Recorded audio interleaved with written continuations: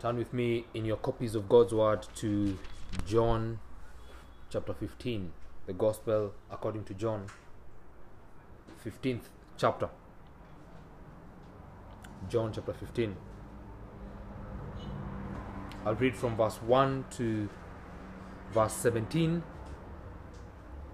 and then we'll consider verse 1 to 5.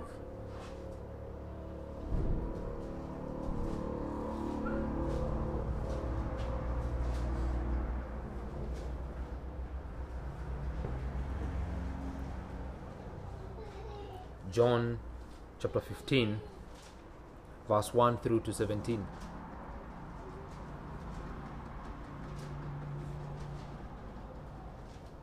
This is the immutable Word of God. I am the true vine, and my Father is the vinedresser. Every branch in me that does not bear fruit, He takes away, and every branch that does bear fruit, He prunes, that it may bear more fruit. Already you are clean, because of the word that I have spoken to you. Abide in me, and I in you. As the branch cannot bear fruit by itself, unless it abides in the vine, neither can you, unless you abide in me. I am the vine, you are the branches. Whoever abides in me and I in him, he it is that bears much fruit. For apart from me, you can do nothing. If anyone does not abide in me, he is thrown away like a branch and withers, and the branches are gathered, thrown into the fire and burned. If you abide in me and my words abide in you, ask whatever you wish, and it will be done for you. By this my Father is glorified, that you bear much fruit, and so prove to be my disciples. As the Father has loved me, so I have loved you. Abide in my love. If you keep my commandments, you will abide in my love, just as I have kept my Father's commandments and abide in his love. These things I have spoken to you, that my joy may be in you, and that your joy may be full. This is my commandment, that you love one another as I have loved you. Greater love has no one than this, that someone lay down his life for his friends. You are my friends, if you do what I command. No longer do I call you servants, for the servants do not know what the servant does not know what his master is doing. But I have called you friends, for all that I have heard from my Father I have made known to you. You did not choose me, but I chose you and appointed you that you should go and bear fruit, and that your fruit should abide, so that whatever you ask the Father in my name, he may give it to you. These things I command you, so that you will love one another. I'm going to pray, and then we will consider John chapter 15, verse 1 to verse 5. Please bow with me as we pray. Oh Heavenly Father, we come to you in the name of Jesus. We pray that through your word this afternoon, Lord, we would be refreshed. Teach us, O Lord, the way of your statutes, and help us to keep it to the end. Give us understanding that we may keep your law and observe it with our whole heart. Lead us in the path of your commandments, for we delight in it. It's the reason why we are here this afternoon. Incline our heart to your testimonies and not to selfish gain. Turn our eyes from looking at worthless things and give us life in your ways. Confirm to your servants your promise that you may be feared.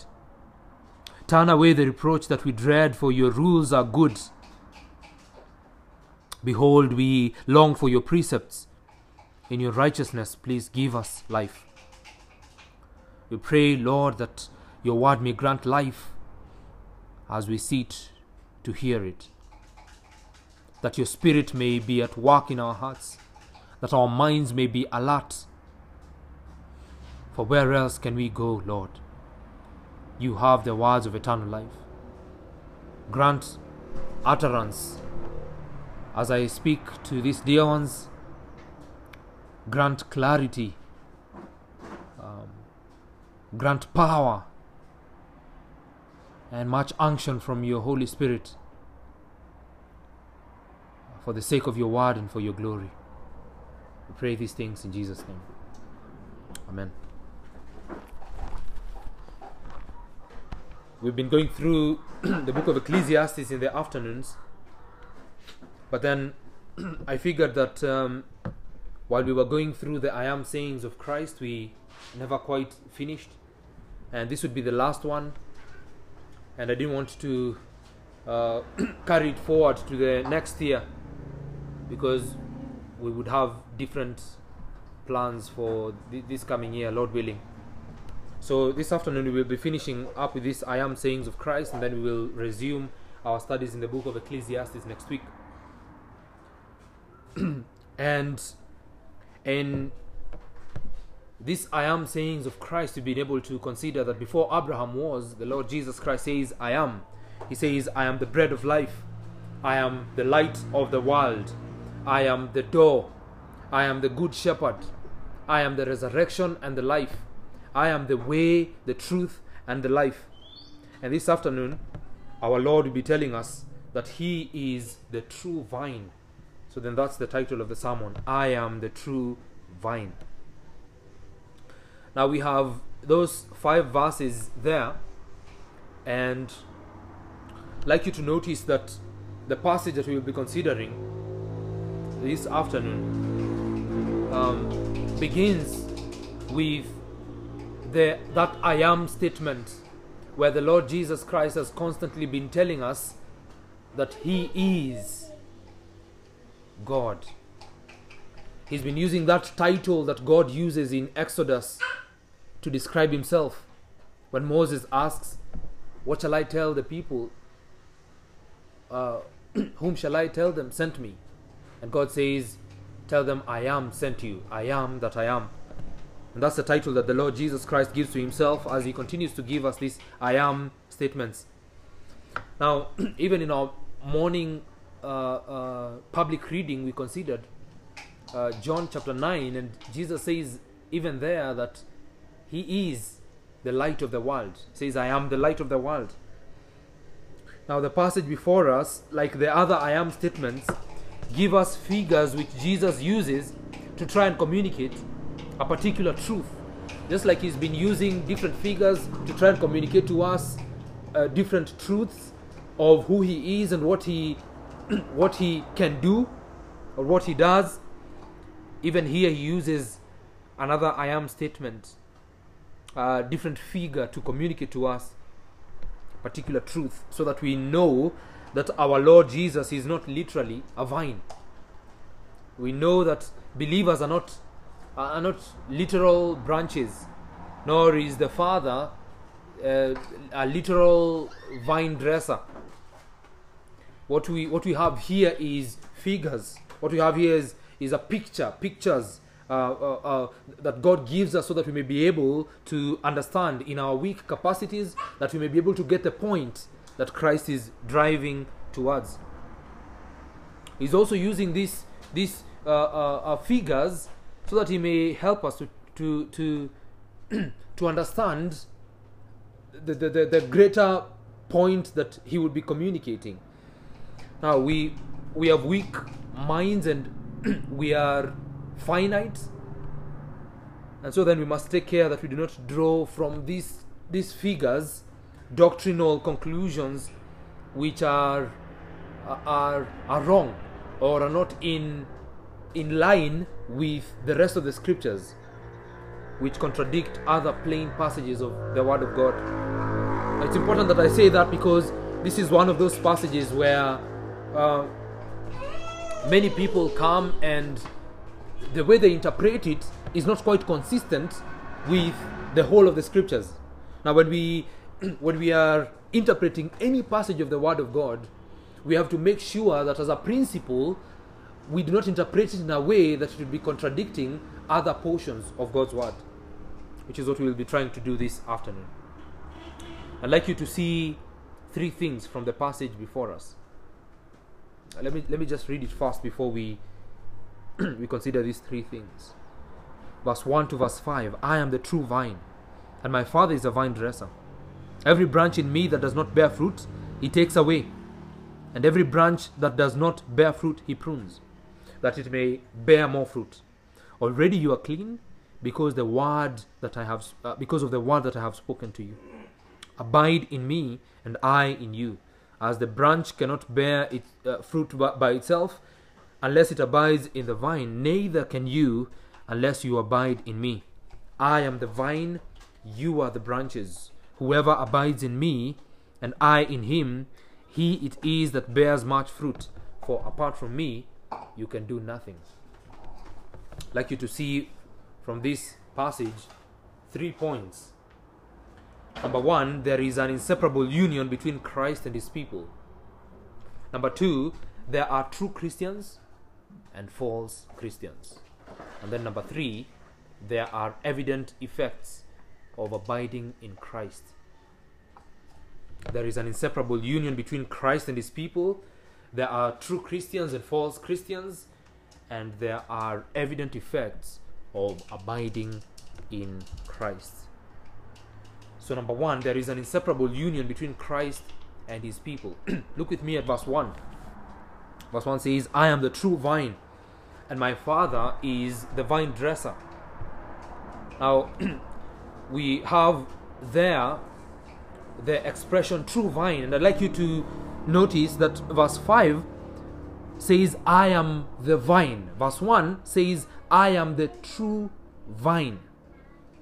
Now, there's a distinction there, and it's particularly because our Lord had in view those places in the Old Testament where the Jewish church is compared to a vine. Go with me to Psalm 80.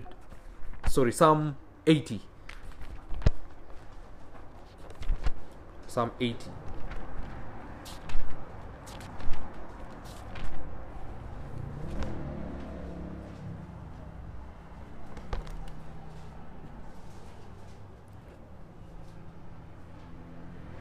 Psalm 80.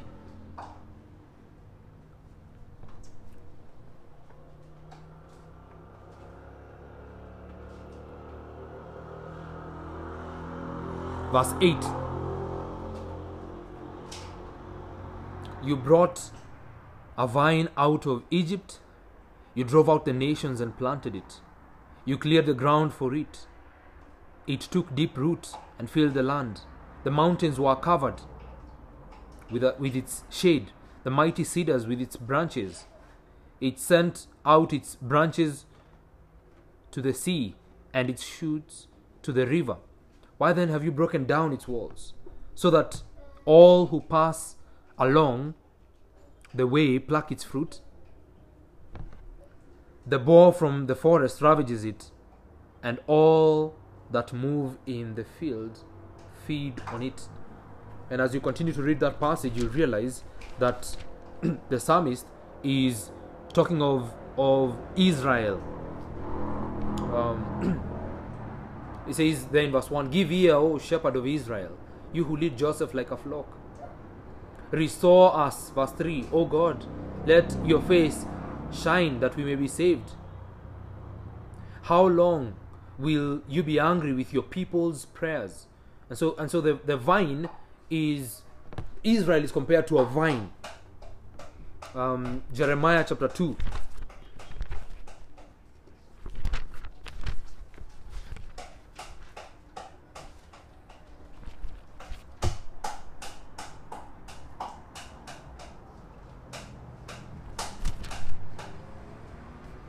In this chapter we are told of the forsaking of Israel. They are forsaking their Lord. And you're told then in verse 24, long ago I broke your yoke and burst your bonds, but you said, I will not serve. Yes, on every high hill and and under every green tree you bowed down like a whore. Yet I planted you a choice vine, wholly of pure seed. How then have you turned degenerate and become a wild vine? Though you wash yourself with lye and use much soap, the stain of your guilt is still before me, declares the Lord. And so God is speaking of Israel and is calling Israel the vine, the choice vine. And then he's saying that Israel has now become a wild vine because of turning away from him. Ezekiel. This is just to emphasize. Ezekiel chapter 15.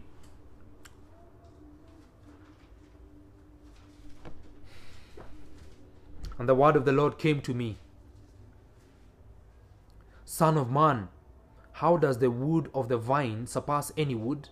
The vine branch that is among the trees of the forest? Is wood taken from it to make nothing? Anything? Do people take a peg from it to hang any vessel on it? Behold, it is given to the fire for fuel. When the fire has consumed both ends of it, and the middle of it is charred, is it useful for anything? So we're told there of this vine where wood is gotten. And as you continue to read that chapter, it's a short one, you'll see that it is Jerusalem. Behold, when it was whole, verse 5, it was used for nothing. How much less, when the fire has consumed it and it is charred, can it ever be used for anything? Therefore, thus says the Lord God, like the wood of the vine among the trees of the forest, which I have given to the fire for fuel, so I have given up the inhabitants of Jerusalem, and I will set my face against them. Though they escape from the fire shall yet consume them, and you will know that I am the Lord when I set my face against them, and I will make the land desolate, because they have acted faithlessly, declares the Lord. And so Israel is compared to this vine. And so the Lord Jesus Christ, when says, I am the true vine, has in view Israel, the Jewish church, which is compared to a vine. And so then Jesus is saying that he is not like the Jewish church. He's not the vine, he is the true vine, as compared to the vine of the Jewish church, the Israelites. He is saying that he is a true source of spiritual life. And you know, previously people would really want to be Jews, really want to be Israelites, as it were, because and the Israelites would pride themselves in being part of that lineage. Jesus says it's now no longer that. It's that I am the true vine. You must come to me. It is me that you need. Now, of course, Jesus uses this because of his audience, and it will be very useful to them. And so then, let's go back to John. And in John chapter 6, we have a similar use of the word true, when Jesus is talking about him being the bread of life. Before he says, I am the bread of life in John 6:35, in John 6:32, Jesus then said to them, truly, truly, I say to you, it was not Moses who gave you the bread from heaven, but my Father gives you the true bread from heaven. And so there's a similar use of the word true there, in communicating that Jesus Christ is a true vine. He is a true source of spiritual life. He is the one that we need. He is the original. You see, the way the manna in the wilderness was a type of Christ, the vine, which is Israel in the Old Testament, is a type of Christ. Jesus is the true, the original, the archetypal vine of which all other vines are only types and shadows. And so this is what Jesus is saying here, that the relation between him and others and his disciples, as it were, for he is speaking to them, is that of a vine and its branches. He says he is the source of all life. He is the source of all spiritual vigor, if you will. That anyone who will be alive must be in him, who is the vine. Any branch that will be alive must be in him. That everyone is completely dependent upon him. And that's what he's going to say in verse 5, that apart from me, you can do nothing. You are not alive. Everyone is entirely dependent upon the Lord Jesus Christ, the way the branches of the vine are dependent on that vine itself. And so then there is a close union between Christ and his people. There is an inseparable union between Christ and his people. Now, he says, I am the true vine and my Father is the vine dresser. And so he says his Father takes the same interest. He takes care of the people in the same way that he would, because he's the vine. Because it's the vine dresser that ensures that both the vine and the branch is well attached to its vine. He's the one that comes to do the work of ensuring that the branch is actually bearing fruit. It's actually healthy, being connected to the vine. So he says there that my Father takes the same tender interest in you that the vine dresser does. J.C. Ryle says here that my Father is continuously watching over your health, fruitfulness and fertility. Think not for a moment that my Father is not as deeply interested in your spiritual prosperity as I am myself. End quote. And so Jesus is the true vine, and there is an inseparable connection between him and his people. His people must be connected to him because he is the true vine. It just surprises me how all of the scriptures point to Christ. That the Lord Jesus Christ is at the epicenter of what Christianity is all about. If Christ says he is the vine, that means everyone that would have eternal life depends on him. Everyone that would have close communion with the Father and the Spirit depends on the Son, because he is the vine. Look at verse 5. He says, I am the vine, you are the branches. Whoever abides in me and I in him, he it is that bears much fruit. For apart from me, you can do nothing. You can hear echoes of the inseparable union between Christ and his people. Look at verse 4. Abide in me and I in you. As the branch cannot bear fruit by itself unless it abides in the vine, neither can you. You see that inseparable communion, connection? Neither can you unless you abide in me. And this is because the Lord Jesus Christ is the true vine. Anyone who would have any spiritual health, any wokeness, if you will, needs the Lord Jesus Christ. They must be in the vine. Number 2, there are true Christians and false Christians. There are true Christians and false Christians. Look with me at verse 2. Every branch in me that does not bear fruit, he takes away. Now, in this illustration of, or this figurative language that Jesus Christ is using, there are lots of interpretations that have been given to this particular verse. John 15 verse 2. There are people that assert that a man may be a real true branch of the vine, a member of Christ, a born again Christian, as we like to say it here in Kenya, and then they would lose grace, and so they come to this verse and they validate their opinions that people can actually lose their salvation because Don't you see what it says there in verse 2? Every branch in me that does not bear fruit, he takes away. You know? And so they say that one can actually be a branch, a true branch, and be completely lost. And I submit to you that that would be taking the figure, the parable, completely literally, while that's not quite the case.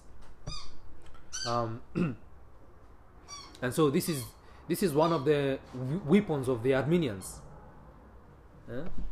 those who maintain that that there is no perseverance of the saints can lose their salvation. There is no perseverance to the end of the saints. And they come to this verse and they say, the text says, every branch in me that does not bear fruit, he takes away. Now, I believe with many others in the history, the 2,000 years of Christ's power, that the true meaning of this verse is that the Father deals with the Father acts like a vine dresser, that he comes and ensures that the vine has its true branches, and those that are not true branches, they're removed. The text here is telling us that there are people in the church that are goats and not sheep. If you're going to be consistent with the whole of Scripture, this verse cannot mean that there are true Christians who eventually lose their salvation, who are removed from the faith. And so the Father deals with the mystical body of Christ the way the vine dresser deals with the vine, the way the vine dresser deals with the branches. He will no more allow any of Christ's members to be fruitless and graceless. You know, the way the vine dresser will not allow the branches to be fruitless, to be barren, to continue growing on the vine. The way he will come and remove them. The Father is going to take care that all who are in Christ give proof of their union by their fruitful lives and in their conversion. There is nothing such as a fruitless believer.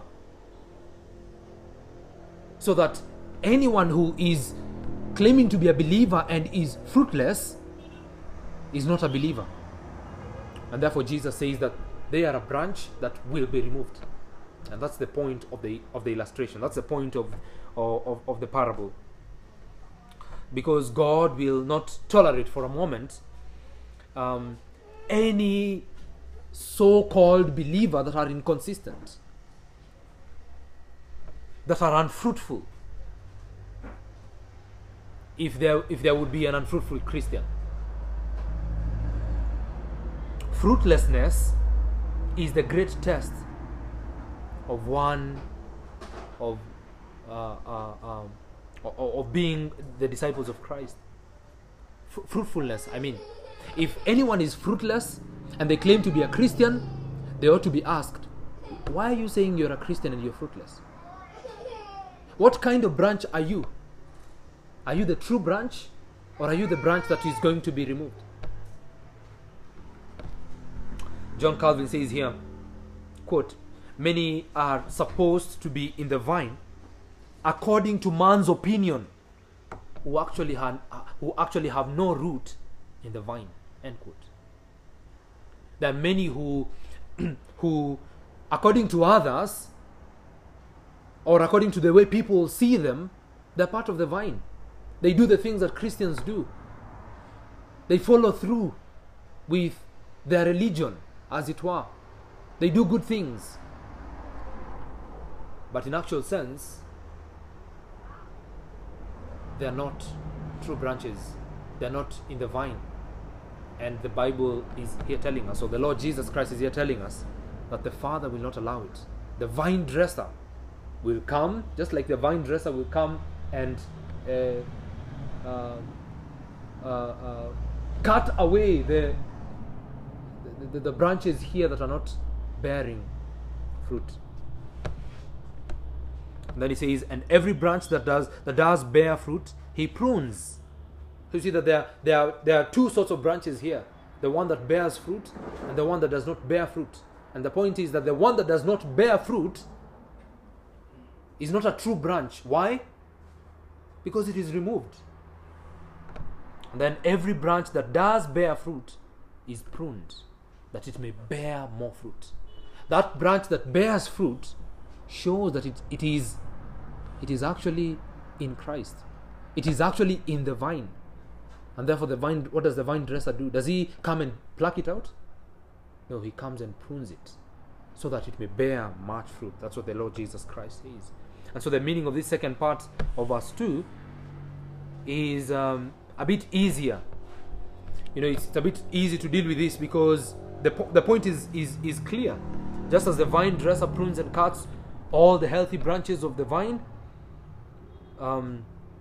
that's the same way the Father comes and prunes and deals with the Christian that bears fruit and walks with him and leads him through and disciplines him and does all those sorts of things, brings trials so that they may bear more fruit.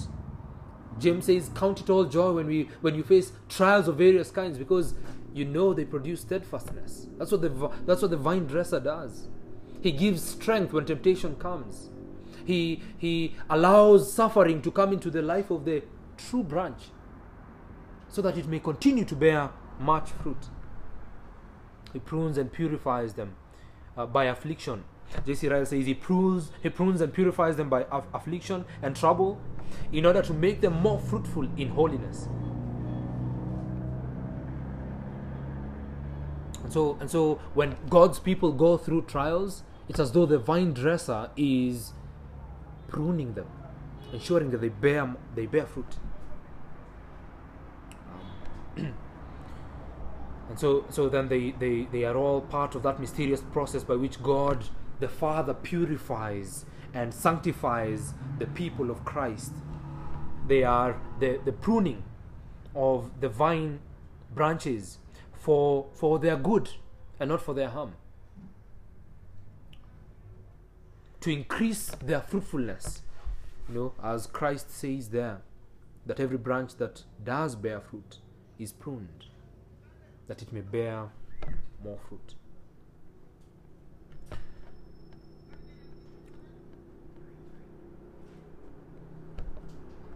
Thirdly and lastly,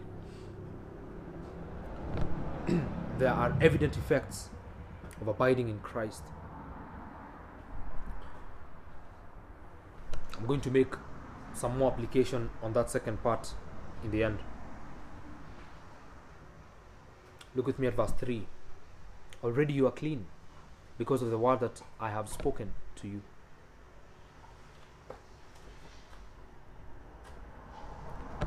Now, because he has already described the relationship between himself and his people, generally the Lord Jesus Christ now turns to his disciples and he tells them, because you are clean, already you are clean because of the word that I have spoken to you. He shows them now that because they are following him, because they are listening to what he's saying, they are sanctified.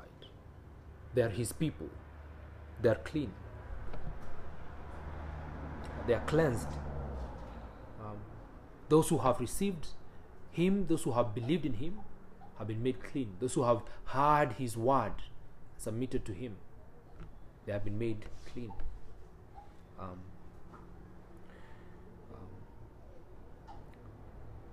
Jesus Christ is telling them here, you're listening to what I'm telling you, continue on, which is what he's going to do in verse 4.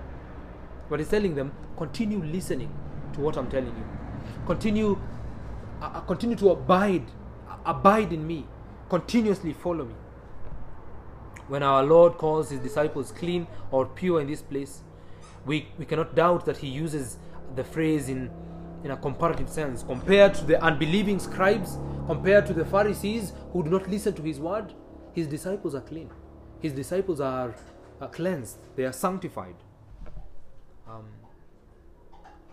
The disciples are pure, as it were, because they listen to the word of Christ. And so even though they are not completely cleansed, Christ says they are clean because they listen to his word. I'd like you to notice how the Lord speaks of his word as the great instrument of cleansing his people. In that verse 3, he says you are clean, not because you've taken a shower, not because you have a new set of clothes, not because there is anything else that you have done to be clean, but because of the word that he has spoken, because of particularly following the word of Christ. And so notice there very carefully that the word of Christ is the great instrument by which God uses not only to save us, but to sanctify us. And Christ is telling his disciples, follow me, follow what I'm telling you. Christ is putting himself at such an elevated level that he is able to say, follow me. Do you understand the magnitude of what Christ is saying? He's saying, do not follow anyone else. Follow me. Christ is putting himself at a pedestal. And that's why the Pharisees hate him. That's why the people of the world hate Christianity. Because Christ says, come to me. Listen to my word. Abide in me. Apart from me, you can do nothing. You can't make it. He'll be praying for his disciples in the next 2 chapters, John 17:17. Sanctify them by your truth. Your word is truth. Because that's the means by which God uses not only to save us, but to sanctify us, to make us clean, to cleanse us from all our sins. In Ephesians 5:26, let me just read this for you.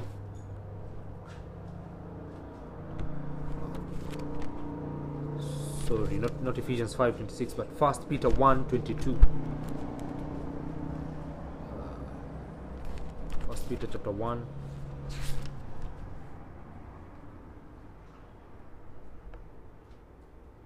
First Peter chapter 1 verse 22 says, having purified your souls by your obedience to the truth for a sincere brotherly love.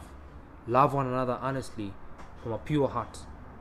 Since you have been born again, not of perishable seed, but of imperishable, through the living and abiding word of God. So you see there that the purified souls are purified by obedience to the truth, and the being born again, not of perishable but imperishable seed, comes through the living and abiding word of God. And so Jesus tells his disciples, already you are clean because of the word that I have spoken to you. And the implication there is the disciples have taken that word.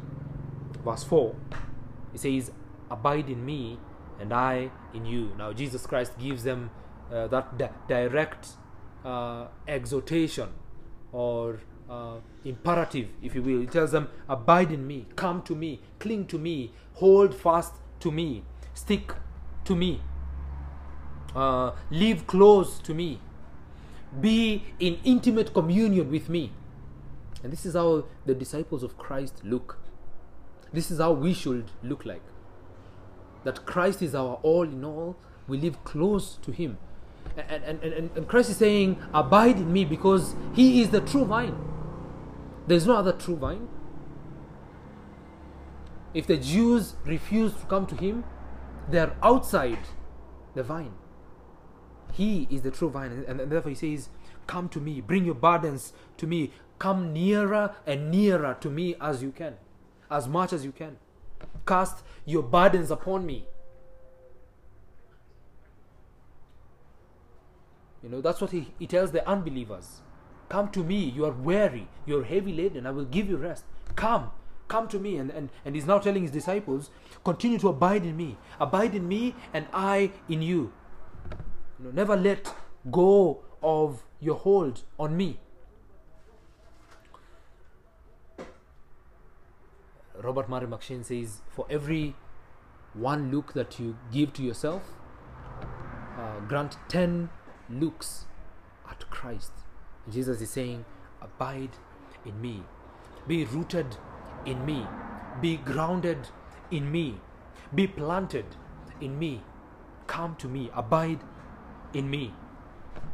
And Jesus is, as it were, saying, if you do this, I will never fail you.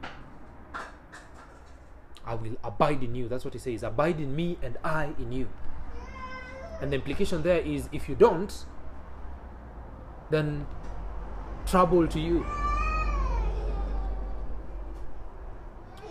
So then this word abide has that weight of remaining, continuing, staying in Christ. If you look at that from verse 1 to verse 11, it's been used there 10 times and more in those first 11 verses. And the Lord Jesus Christ is saying, remain constantly in me, continue in me, abide in me. A true Christian must be always in Christ. They're in Christ when they're born again. They're in Christ till they're glorified.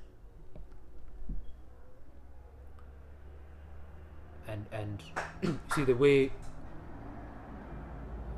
if there is danger outside and you're told, unless you stay in your house, is when you will be safe. So that if you go out, there's no safety. That's the way the Lord Jesus Christ is trying to communicate. He's saying, if you stay in me, you will be safe. But when you're out there, apart from me, you can do nothing. That's what Christ is saying. He's saying then in verse 4, as the branch cannot bear fruit by itself unless it abides in the vine, neither can you unless you abide in me. So you see how he's bringing the parable to bear. That example that he's giving of the vine and the branches. He's saying that because I am the true vine and you are the branches, you must abide in me, the way the branch abides in the vine. If you do not abide in me, then you can't make it. Just as the branch of the vine cannot bear fruit separately and by itself, in and of itself, because it must be there in the vine. That's the same way that we will bear fruit, being in Christ. For you to bear Christian fruit, for you to walk in a Christian way, for you to be a true Christian, for you to live the true Christian life, you can't do it apart from Christ, out of communion with Him. For anyone to be a true Christian, they must have Christ. For anyone to continue living the Christian life, they must have Christ. That's what Christ is saying. And then in verse 5 he finishes by saying, I am the vine, you are the branches.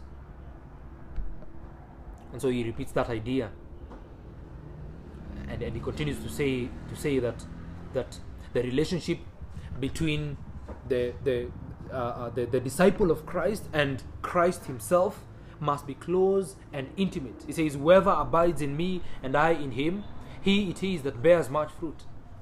And he gives the encouragement to the disciples to continuously commune with him. Because when they commune with him, when they abide in him, they bear much fruit. And the Christian must be growing closer and closer to Christ. the Christian who is farther and farther away from Christ is the weakest. They might have believed in Christ, but Christ is saying, continue in me, abide in me.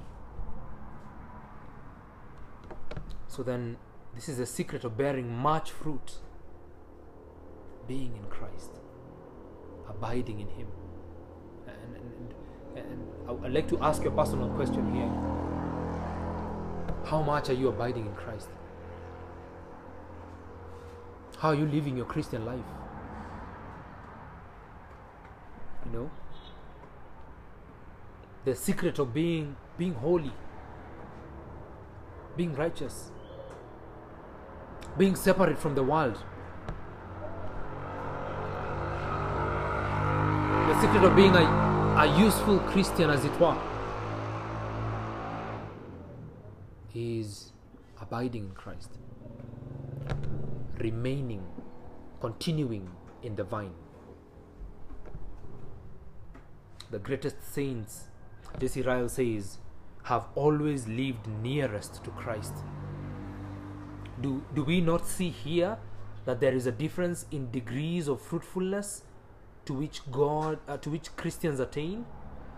Is there not a tacit distinction between fruit and much fruit? End quote. He's saying, if you want to live the Christian life, Christ must be at your forehead, on your forefront. He must not be blurred by anything. And isn't that the problem of the emerging church? The health and wealth and prosperity message? It blurs Christ. It grants you everything but Christ. And Christ says, abide in me. Apart from me, you can do nothing. Remain in me. That's what he says. For apart from me, that's the last statement that he says, you can do nothing. You cannot do anything. To put it in another way, apart from Christ, separate from Him, you have no strength. You do not have power. You have no capacity in and of yourself. You need Christ. Your song and my song must be, I need Thee every hour. I cannot do without You. Every hour I need Thee. Oh, bless me now, my Savior. I come to You. Because apart from Christ, we can do nothing. When Jesus says this, He says, you are lifeless without Me.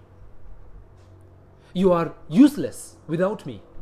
You are like that branch that will be taken and thrown into the fire without Me. That's what Christ says. And oh, what a blessing it is to know that if you're in Christ, you have everything. You're safe. God is your Father. Christ is not only your Lord and your Savior, He is your brother. You are an heir, co-heir with Him. But apart from Him, He says, you are lifeless.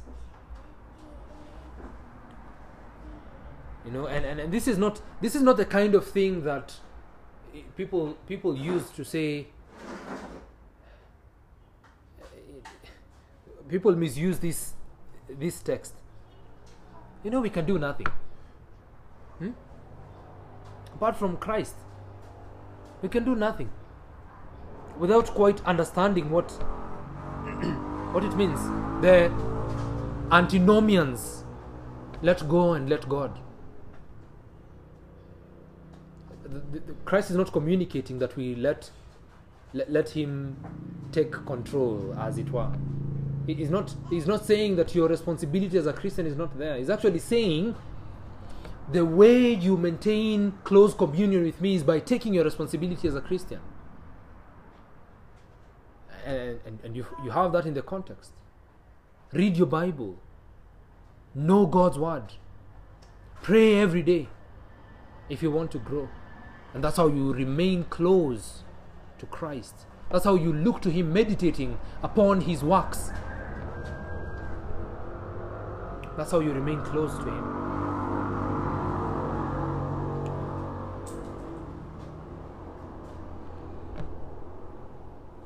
Let me make a few applications and then we'll call it a day.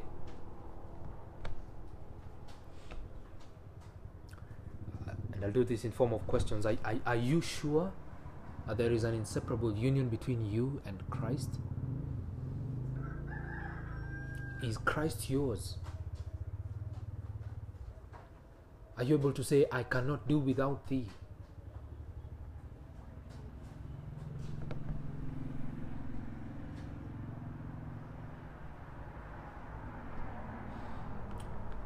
Number 2, are you a goat or a sheep? You know, goats and sheep, the Lord Jesus Christ says they are together. It's like wheat and tare. They're together. But then on that final day, God is going to remove the goats, put them to His left, and the sheep to His right.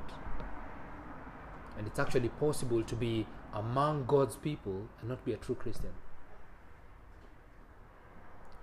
And how do we obtain salvation in Christ? How do we become true Christians? We repent of our sins and we trust in Christ. We trust Him like we trust a parachute, with everything that we have. And how do we know? How do we know? What is the evidence that we are in Christ, that we have actually believed, that we've actually repented? How do we know? By bearing fruit. By bearing fruit. That's what Jesus says there. We abide in Him. We know that we are abiding in Him by bearing fruit. If you're not bearing fruit, you have no reason to believe that you're a Christian. If Christ is not precious to you, if Christ is not causing you to fear Him, to love Him, to be changed because of Him, you have no reason to believe you're a Christian. And that was the last application. What is the evidence that you're abiding in Christ? What fruit are you bearing? Are you constantly struggling with the same sins over and over and over again? And the Christian has, the Christian has to ask himself that question. Do I love Christ or do I love my sin more? And that should enable us as believers to say, because I love my Lord more, I don't want it. Because my Lord could come at any time, I don't want it. Because this is what caused my Lord to die, I don't want it. Why? Because I want to abide in Christ. Because He is the true vine.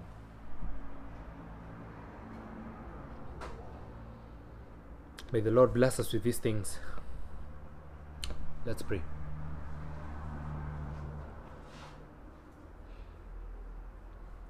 Father, we bow before You, the vine dresser. We thank You for being in the true vine is all Your work.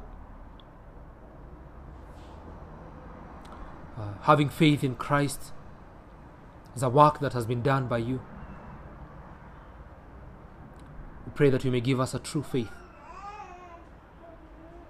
living and abiding faith in the Lord Jesus Christ, that we would abide in Him and His promise to abide in us. Give us that realization that apart from Christ we cannot do anything. We can do nothing. So that we would constantly cling to Him, stick to Him, run to Him, call on Him, hold tight His arm, that we would be closest to Him. Grant, O Lord, that we would abide in the true vine. Forbid it, Lord, that there should be in our midst anyone who is a branch that does not bear fruit and therefore disqualifying themselves from the faith. Because that branch, the Lord tells us that it would be cut off thrown into the fire. Please, Lord, grant that we would all know your grace in the Lord Jesus Christ and in abiding in him. Bless us with what we have learned today.